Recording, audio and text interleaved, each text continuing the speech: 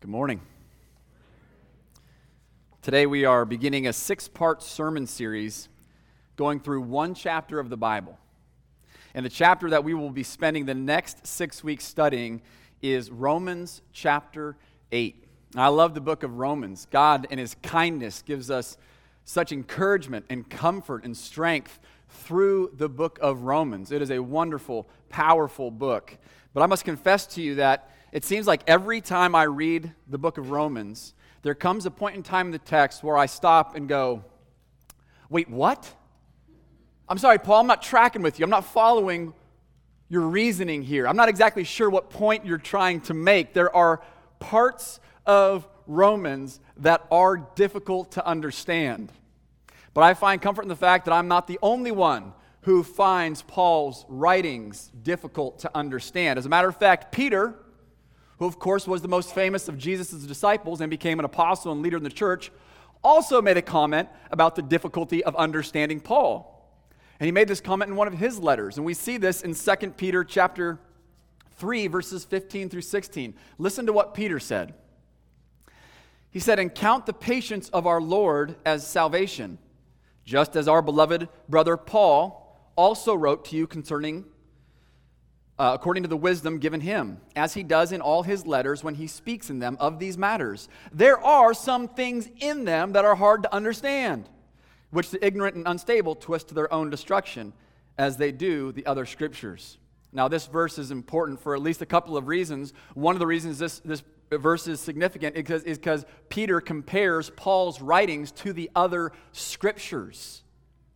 There seemed to be an awareness from the very beginning that what Paul was writing, inspired by the Holy Spirit, was on par with the other scriptures. But I appreciate this passage because of what Peter says when he says, there are some things in them that are hard to understand. To that I say yes and amen. But even though there are parts that are difficult to understand, the book is still incredibly powerful and encouraging. If you're not familiar with the book of Romans, that is not a problem. I'm going to begin by giving a little bit of background of the book of Romans so we will all have an idea of what is taking place in the book as a whole before narrowing in on chapter 8.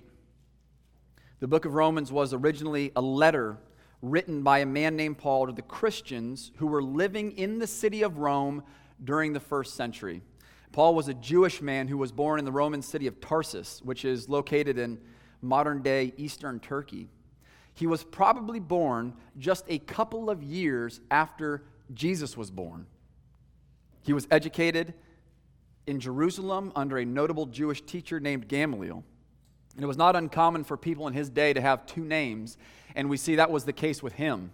His Jewish name was Saul, and his Greek name was Paul. When we're first introduced to him, he is referred to as Saul, and this is in the book of Acts, and he's even referred to as Saul after his conversion in Acts chapter 9. He's referred to as Saul all the way until Acts chapter 13, where then he begins to be referred to as Paul, and that is when he begins his ministry to non-Jewish people. But today, obviously, we know him better as Paul. As he grew up and studied under Gamaliel, he became zealous for the Jewish law. In the first 5 books of the Bible, we see how God gave his people his law through his servant Moses. And so the law in the first 5 books of the Bible is often referred to as the law of Moses, but really it was God's law whom he gave to his people through Moses. Paul was zealous for this law. He wanted to study this law. He wanted to memorize this law. He wanted to teach this law. He wanted his people to obey this law. He belonged to a strict sect within Judaism known as the Pharisees. The Pharisees were teachers of the law. They wanted people to follow the law. They were so passionate about people following the law that they made more laws to make sure that people didn't break the law. They had all kinds of laws and rules. But the sad thing about many of the Pharisees is that though they studied the scriptures, they failed to recognize Jesus as the fulfillment of the Messiah promised in the scriptures. And when Jesus came and interacted with them, he exposed something in them. He exposed that though they were passionate about following the letter of the law, their hearts were far from God. They did not love him. And clearly they did not know him. Otherwise, they would have received Jesus when he arrived. But instead, they opposed him.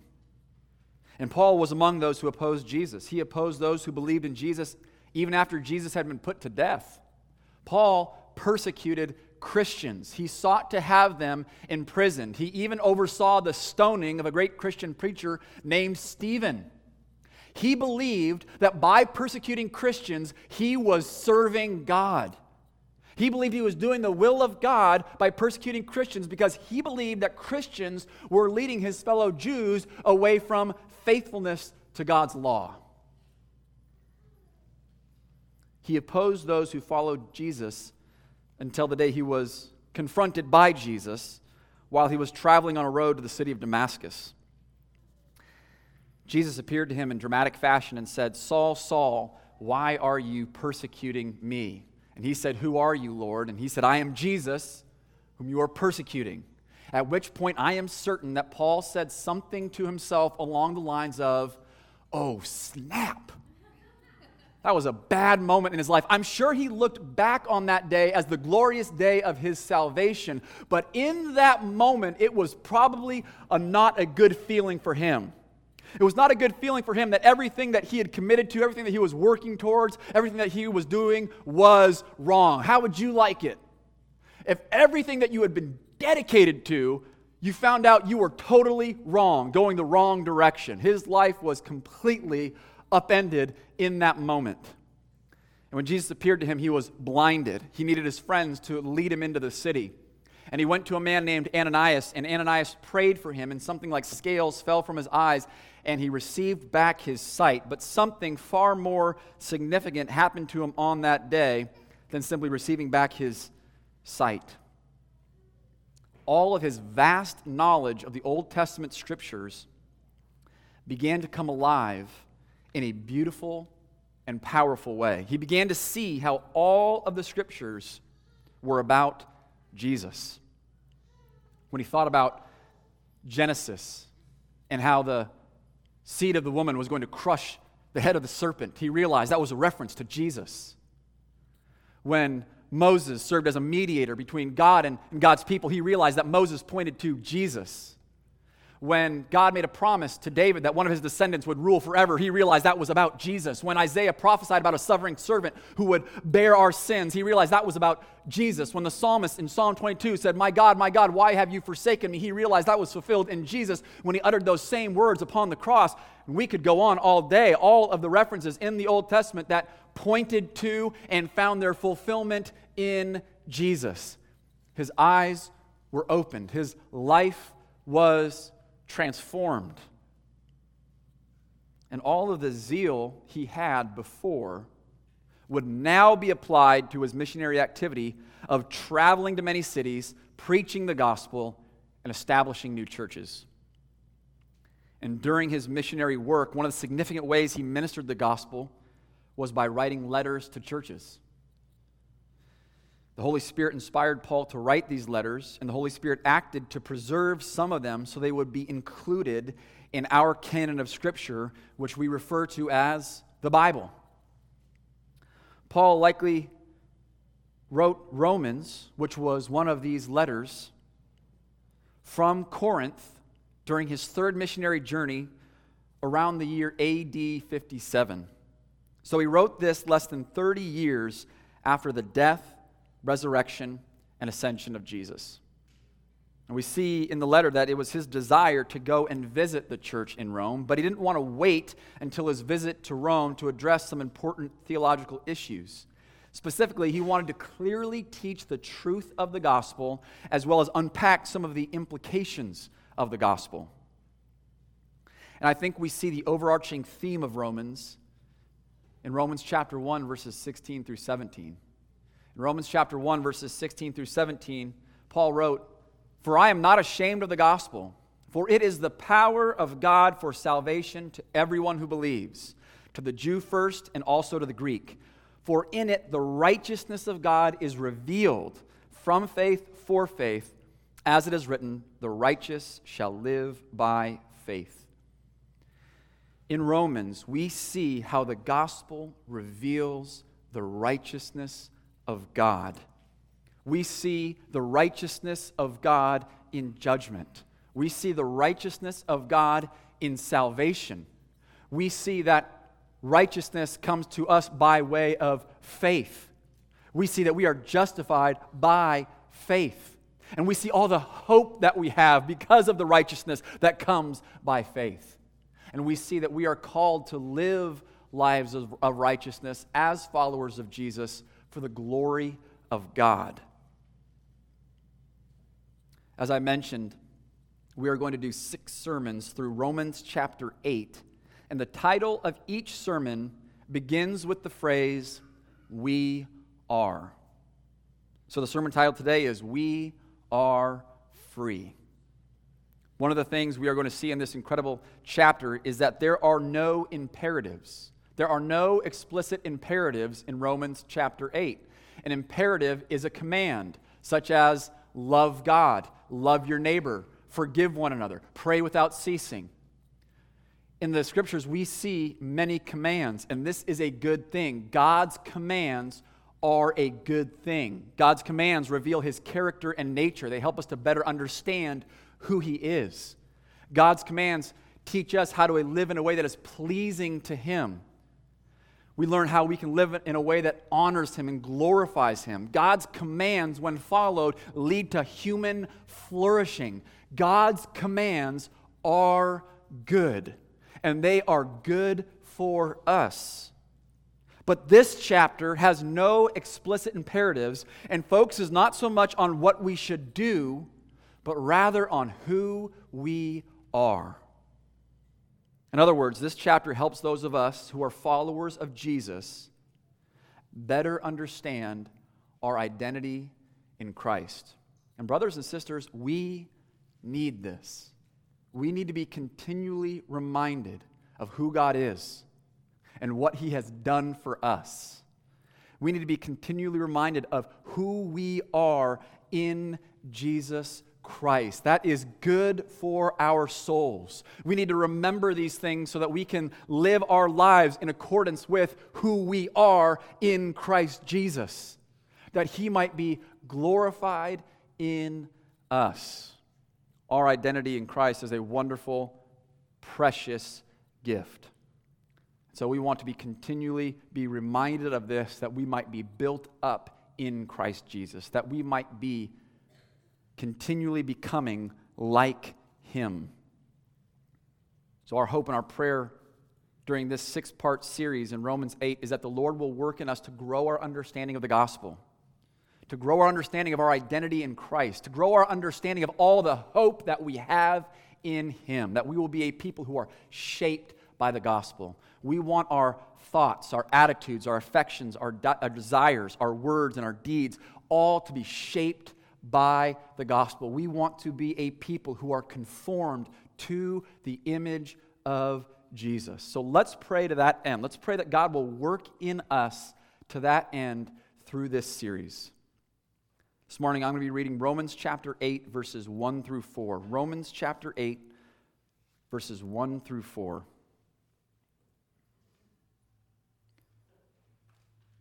There is therefore now no condemnation for those who are in Christ Jesus. For the law of the Spirit of life has set you free in Christ Jesus from the law of sin and death. For God has done what the law, weakened by the flesh, could not do. By sending His own Son in the likeness of sinful flesh, and for sin, He condemned sin in the flesh, in order that the righteous requirement of the law might be fulfilled in us, who walk not according to the flesh, but according to the Spirit.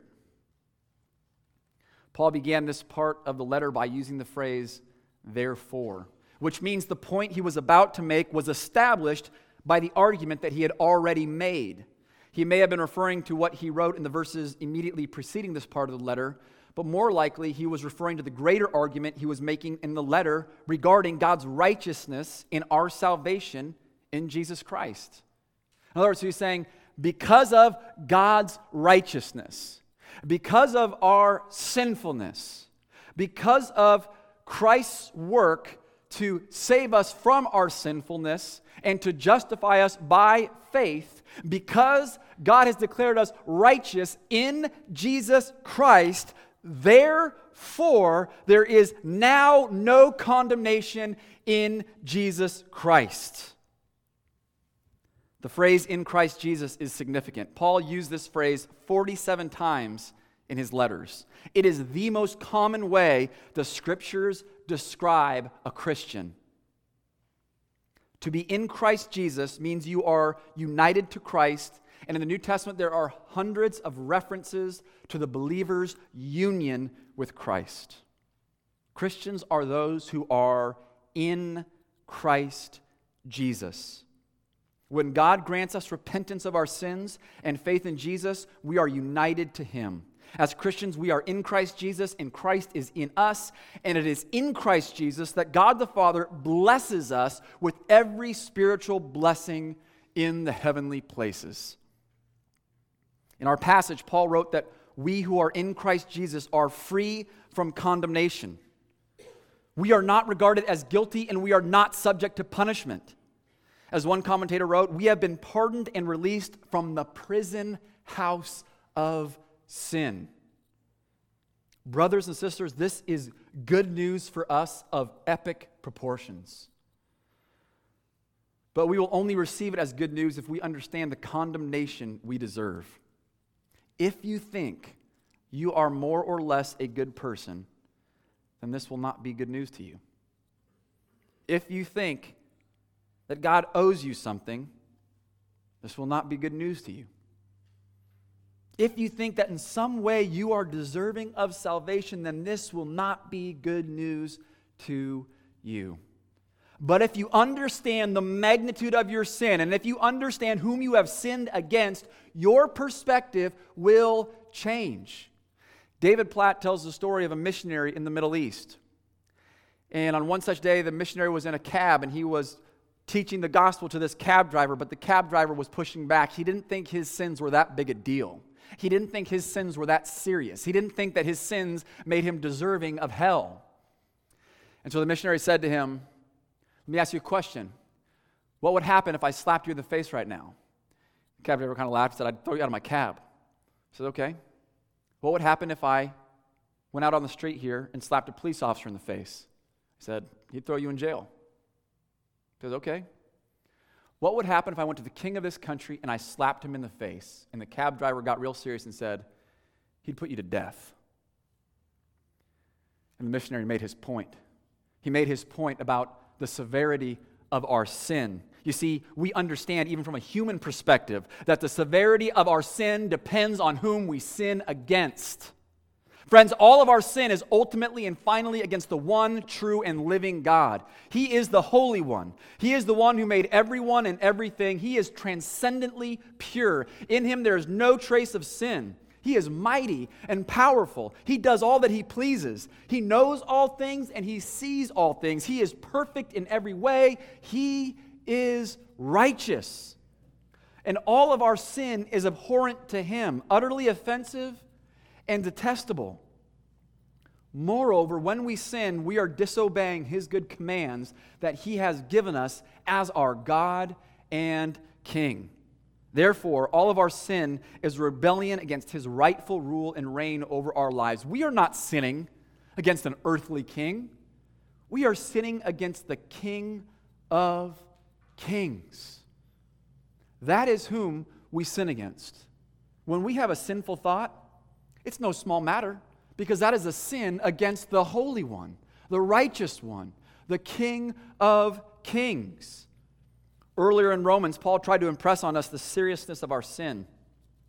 In chapter 3, he wrote, "None is righteous, no, not one. No one understands, no one seeks for God. All have turned aside. Together they have become worthless. No one does good, not even one. Their throat is an open grave. They use their tongues to deceive. The venom of asps is under their lips. Their mouth is full of curses and bitterness. Their feet are swift to shed blood, and their paths are ruin and misery. In the way of peace they have not known. There is no fear of God before their eyes." Be encouraged. He went on to say, all have sinned and fall short of the glory of God. This is how he describes us. Our sins are no small matters. Our sins are not minor offenses. Our sins are not akin to jaywalking. Our sins are akin to high treason. And in chapter 6, Paul said, the wages of sin is death. In our sin, we are under a death sentence. Death and eternal separation from God is the condemnation we deserve. Left to ourselves, that is the verdict we must live with. We are guilty. We stand condemned. The prophet Isaiah, who lived about 700 years before Jesus was born, understood and felt the weight of his sin when he had an encounter with God. We read about this in Isaiah chapter 6. Here's what he wrote. In the year that King Uzziah died, I saw the Lord sitting upon a throne, high and lifted up, and the train of his robe filled the temple. Above him stood the seraphim. Each had 6 wings. With 2 he covered his face, and with 2 he covered his feet, and with 2 he flew. And one called to another and said, Holy, holy, holy is the Lord of hosts. The whole earth is full of his glory. And the foundations of the threshold shook at the voice of him who called, and the house was filled with smoke. And I said, Woe is me, for I am lost. For I am a man of unclean lips, and I dwell in the midst of a people of unclean lips. For my eyes have seen the King, the Lord of hosts. When he saw the Lord in all his glory, when he encountered the Holy One, when he came face to face with the King of Kings, all of a sudden he became acutely aware of his sin and the magnitude of his sin. And he said, Woe is me, I'm lost, I'm done, I'm a goner. There's no way I can encounter the Holy One and live because of my sin. He understood and felt the weight of his sin. Brothers and sisters, we need to understand and feel the weight of our sin. Why?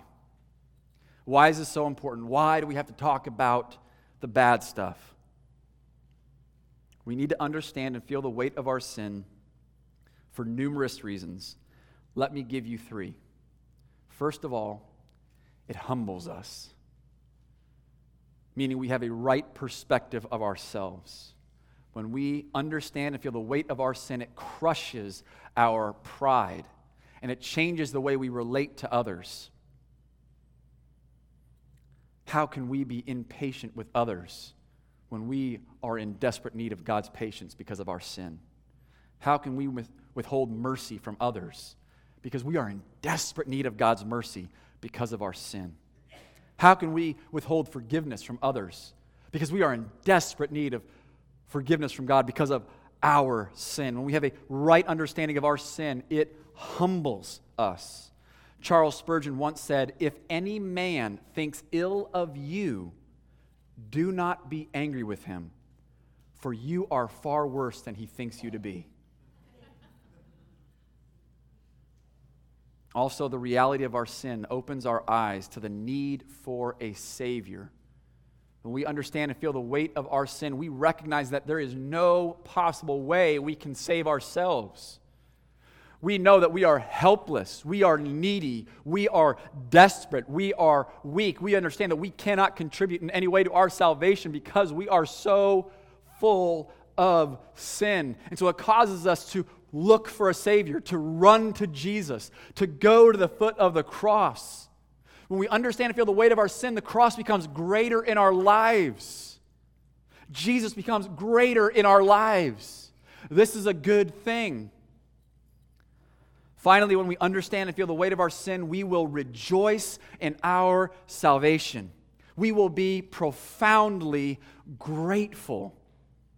We will receive the declaration that there is now no condemnation in Christ as epic good news. If you are in Christ, you are free from condemnation.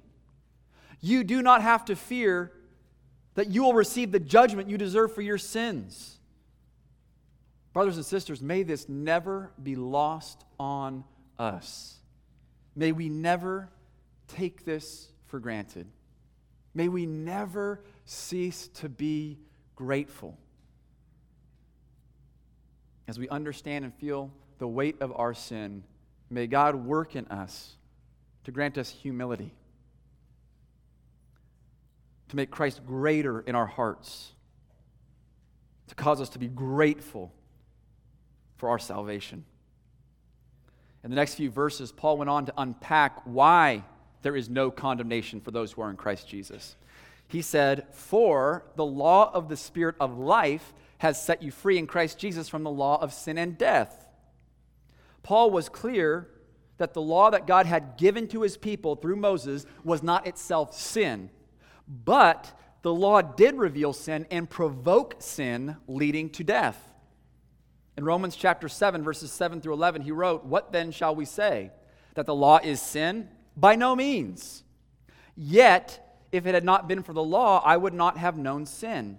For I would not have known what it is to covet if the law had not said, 'You shall not covet.' But sin, seizing an opportunity through the commandment, produced in me all kinds of covetousness. For apart from the law, sin lies dead. I was once alive apart from the law, but when the commandment came, sin came alive and I died. The very commandment that promised life proved to be death to me. For sin, seizing an opportunity through the commandment, deceived me, and through it killed me." John Stott wrote, "So, shocking as it may sound, God's holy law could be called the law of sin and death because it occasioned both. The law cannot save us because in our sin we are utterly incapable of obeying the law. But the good news for Christians is that in Christ Jesus we are free from the law of sin and death through the law of the Spirit of life. The Holy Spirit is the one who causes us to be born again. The Holy Spirit gives us a new heart and cleanses us from our sin. Indeed, everyone who trusts in Christ for their salvation receives the gift of the Holy Spirit. And this is a good thing. In Titus chapter 3, verses 4 through 6, we read, "But when the goodness and loving kindness of God our Savior appeared, He saved us, not because of works done by us in righteousness, but according to His own mercy, by the washing of regeneration and renewal of the Holy Spirit, whom He poured out on us richly through Jesus Christ our Savior." The Spirit washes us, makes us new, and gives us life, and therefore we are free from the law of sin and death. Paul continued to unpack this in verses 3 and 4. Again, he said, "For God has done what the law, weakened by the flesh, could not do. By sending His own Son in the likeness of sinful flesh, and for sin, He condemned sin in the flesh, in order that the righteous requirement of the law might be fulfilled in us, who walk not according to the flesh, but according to the Spirit. How is it that there is now no condemnation for those who are in Christ Jesus? Because the law of the Spirit of life has set you free in Christ Jesus from the law of sin and death." And how is it that the law of the Spirit of life has set you free in Christ Jesus from the law of sin and death? Here is how. God has done for us what the law could not do for us because of our weakness and sinfulness. He did so by sending God the Son, Jesus Christ, into the world in the likeness of sinful flesh, which is a reference to the incarnation. In an extraordinary act of humility, God the Son, Jesus Christ, took on human flesh and came into the world in the likeness of men. He did so in order to fulfill the righteous requirements of the law on our behalf and to take the punishment for our sins in our place. Jesus Christ came into the world without sin, and He lived a life without sin. He is the only one who has perfectly obeyed God's law. He obeyed God's law with a pure heart, with pure motives. He is the only one who fulfilled the righteous requirements of the law. He was tempted, but did not give in to temptation. He resisted temptation for our sake. He perfectly obeyed God for our sake. He fulfilled the righteous requirements of the law for our sake. He did this for us. His sinless life is critical to the preaching of the gospel, because if he did not live a perfectly sinless life, then he did not fulfill the righteous requirement of the law for us, and we are lost. But he did. He resisted sin. He resisted temptation. He perfectly obeyed God. He perfectly fulfilled the will of God. He fulfilled the righteous requirements of the law on our behalf. Moreover, he also died in our place, taking the punishment upon himself that we deserve. We deserve punishment for our sin, but he came as a substitute to take our place, to receive the punishment on our behalf. When he died upon the cross, he was taking our punishment. And when he died upon the cross, it was not only a brutal physical death. It most certainly was a brutal physical death, but there was more going on than just that. When he died upon the cross, the wrath of God for our sins was poured out on him. And we know this because of what he prayed in the garden the night before he was crucified. He said, "If it possible, let this cup pass from me." And the cup was a reference to God's wrath being poured out, and we know that because we see that imagery being used in the Old Testament. The cup of God's wrath being poured out. At the cross, the cup of God's wrath was poured out on him for our sins. Jesus Christ came into the world to do what we could not do, perfectly obey God. And he came to take the punishment that we deserve by dying upon the cross.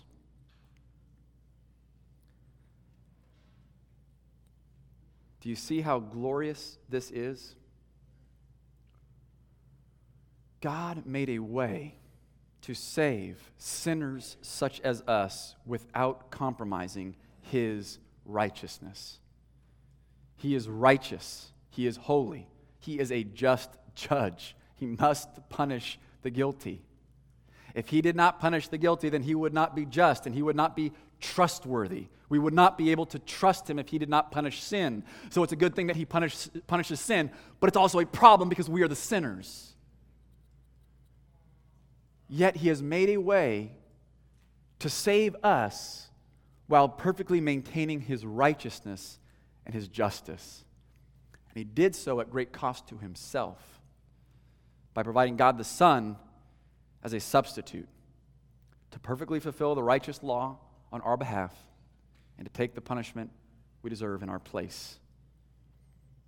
And this is true for everyone who has received the Spirit and walks according to the Spirit. One of the things I think is important for us to see in this passage is the glory of our triune God in our salvation. God is one in essence and three in persons. There is one God, and he is three persons. God has revealed himself as one being who exists eternally as three persons, the Father, the Son, and the Holy Spirit. And this is not a doctrine that is incidental to our faith.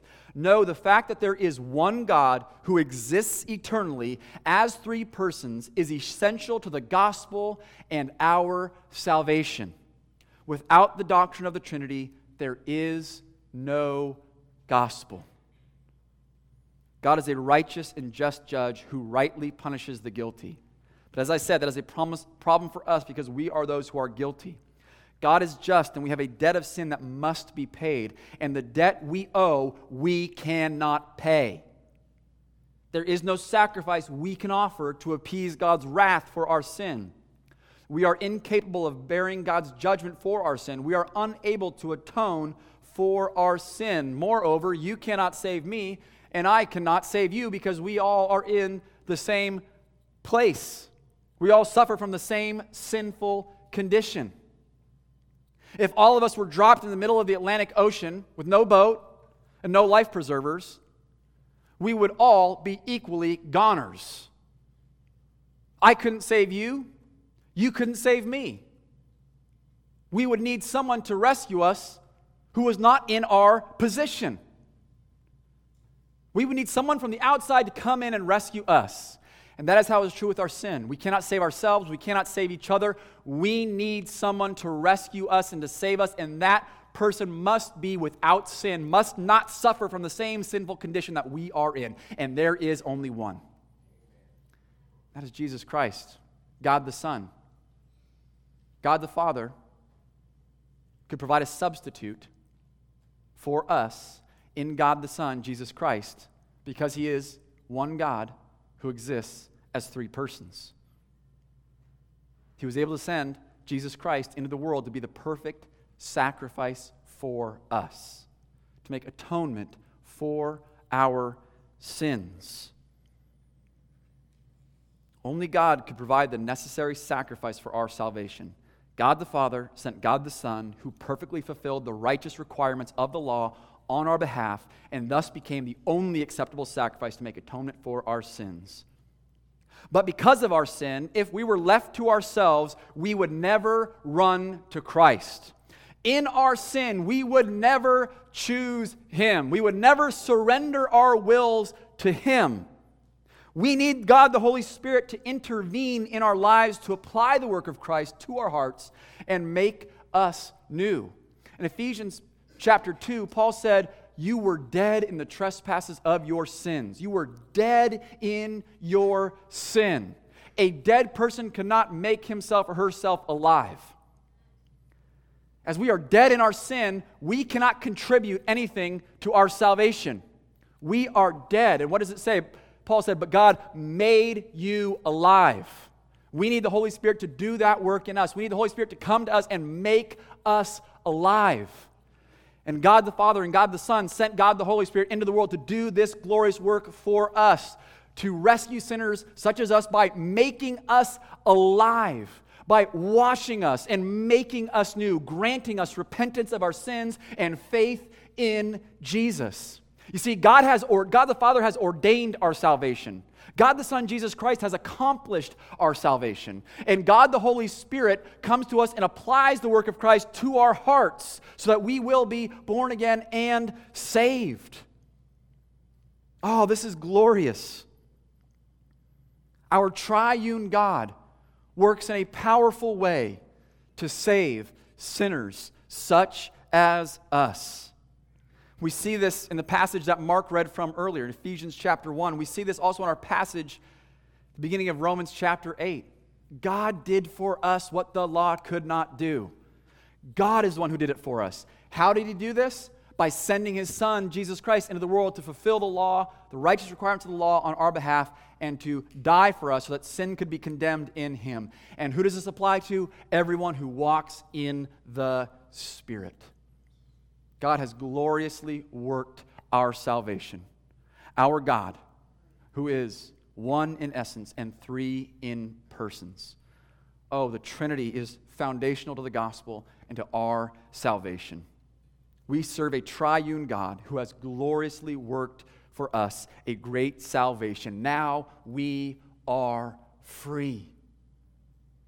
In Christ Jesus, we are free from the condemnation we deserve. The verdict is no longer guilty. The sentence is no longer death. The verdict is innocent, and we are free, and we receive life.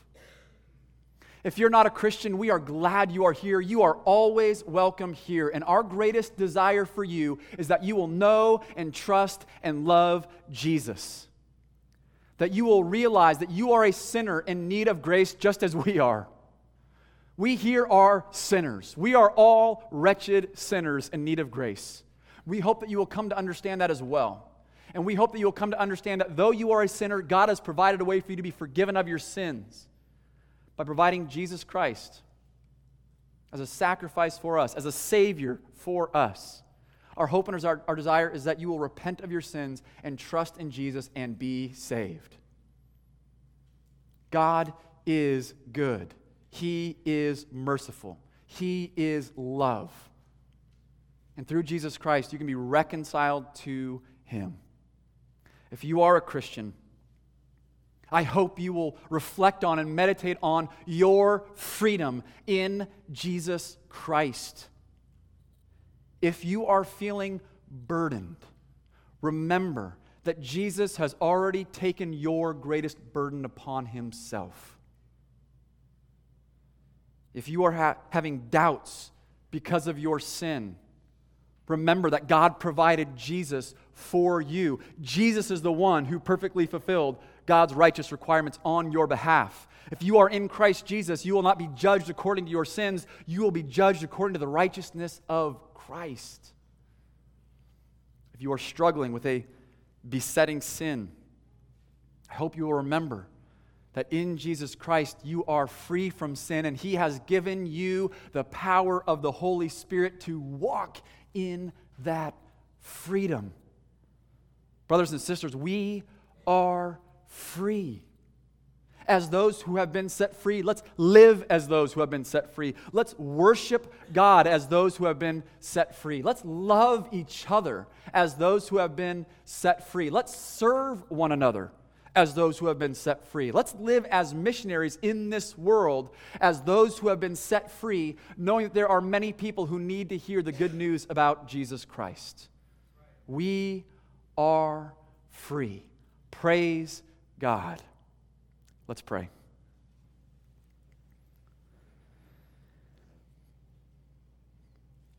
Heavenly Father, we thank you, we praise you for the gospel. What a glorious salvation you have worked for us. We are sinners. We are those who have sinned against you. We pray that you will help us to feel the weight of our sin, to truly understand our sin, that we will have a greater appreciation, a greater love, a deeper sense of gratitude for you and what you've done for us. Oh, help us to understand that in Christ Jesus we are free. Help us to understand this. Help us to understand all the implications of this. And help us to live our lives as free people. You are awesome. We pray that you'll help us to understand our identity in Christ. And we pray that you'll help us to live our lives in accordance with our identity in Christ. And we pray these things in Jesus' name. Amen.